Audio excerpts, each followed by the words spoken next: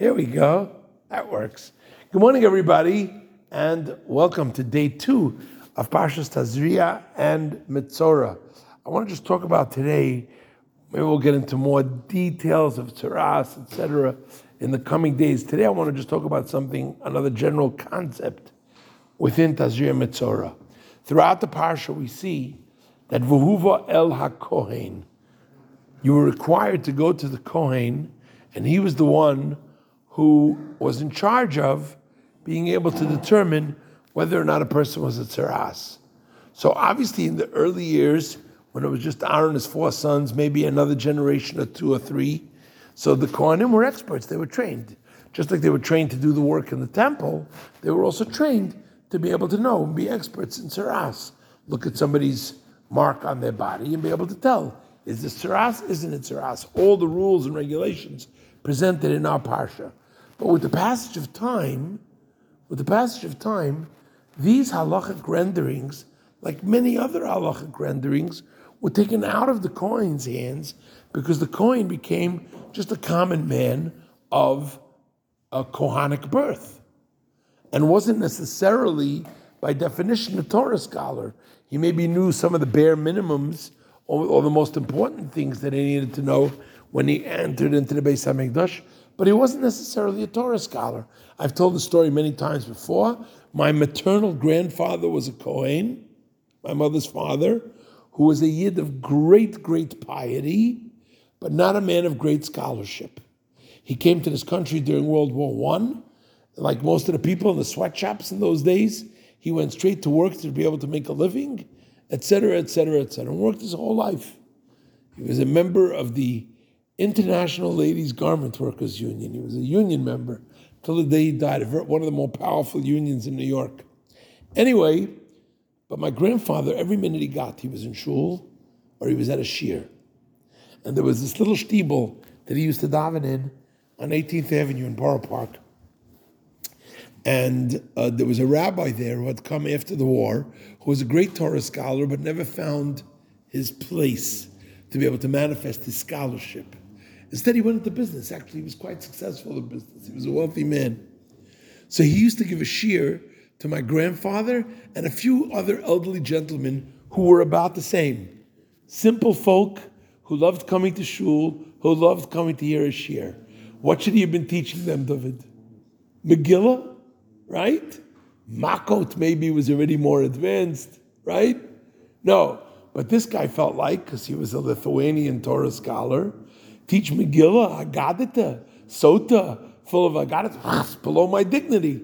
So he taught them Zvachim, Menachot, Erechin, which was like, whoa, way over their heads. They were B'chlal not shaykh to sit by such a shir. Amazing to me as a child, it didn't hit me until I was later, grew older. These people got on a train every morning and schlepped to Manhattan with all of the exhaustion that went along with that. My grandfather worked in a sweatshop all day long, came back home on the train, never saw any one of these people fall asleep during the shir. They sat by the shir like tatalach without really understanding what the teacher was teaching them. It was way over their head, the material. And they sat there with a passion and a fire. Anyway, I have a cousin, he should live and be well. My grandfather only had 3 male grandchildren, me, my brother, and this cousin. He should live and be well. He was a bit of a wise guy. And one day, we all lived in the same house. One evening, my grandfather comes home from the shir, and my cousin says to him, Zaidi, what'd you learn today? Just a utzin, because he knew my grandfather didn't really follow the shir. But it was all about karbanis, and my grandfather was a Cohen. So my grandfather said, I don't know what I learned today. I'll tell you what I learned today. Any second now, Mashiach is coming, and I'm a Cohen, right? So I know one thing, when I enter into the Beis HaMikdash, I'm not coming anywhere near the karbanis. That's what I learned. I learned keep away from the sacrifices. There'll be other Kohanim, they'll deal with the sacrifices. Not me. I'm staying as far away as I can. My grandfather was very good with his hands. So he said the Beis HaMikdash is going to need a handyman to walk around fixing pipes, painting the walls, redoing the drywall or whatever. He says, that's going to be me. I'll be that Cohen that's going to be running around as the repairman. But karbanos keep me away from. Why did I tell you the story? Just first, it's a cute story of a man of great Yirat Shamayim. But the fact is that the Kohanim, as the generations passed, were not the great Torah scholars. Says the Gemara that if there was an opportunity and that someone had tzaras, but the Kohen wouldn't know a tzaras from a cholent if it smacked him in the face, he had to go to the rabbi. The rabbi was the expert. The rabbi would then, when he determined tzaras or not tzaras, he had to bring him to the Kohen, and the rabbi said to the Kohen, tell him it's tahor, or tell him it's tamei. It still needed the Kohen to make the pronouncement because that's what the Torah says. So the question is, what's the point of that?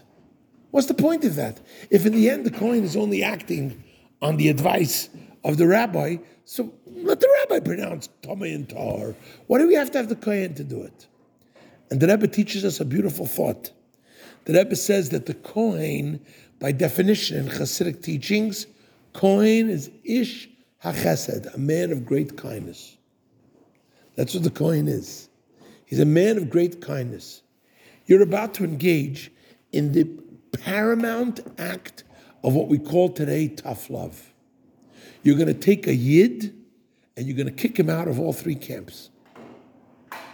You're going to tell him, you're so far gone, you are so tamei, that we have to send you all the way out mechutz l'shalosh machnes, and you have to sit there at the door of your banishment, tamei, tamei yikra. Tell anybody who comes near you, you're tamei. Does it get any lower than that? Before you do that, make sure you're an ish chesed. Make sure it's coming from love and kindness. Make sure it's not punitive, vengeful, etc. To exhaust every other opportunity to throw your arms around that Jew, notwithstanding the fact that he is presenting as tamei. That he comes to you and he looks as tamei as sin. That's not the way to judge him. Before you're going to send him out of three camps, make sure you first presented yourself Kohen Ish HaChesed. Make sure you showed him all the love you possibly can. And then and only then, if you still are in a position where you have no other choice but to, so to speak, banish him, okay, you got to do what you got to do. But the first and foremost is take it to the end of the earth to show love for every single Jew. With Hashem's help, we'll show love for every single Jew and thereby pave the way for Malor's Day, Hashem Kamayim Le'amachasim, the revelation of Moshiach. May it happen this very, very second with all Jews united as one, and the Geula at the Beis HaMikdash Shlishi, where I'll introduce you all to my grandfather. You're his nephew anyway, Tzvi, so you'll get to meet your great uncle, my grandfather, and you can both talk Lashon Hara about me. L'chaim, l'chaim, have a great day.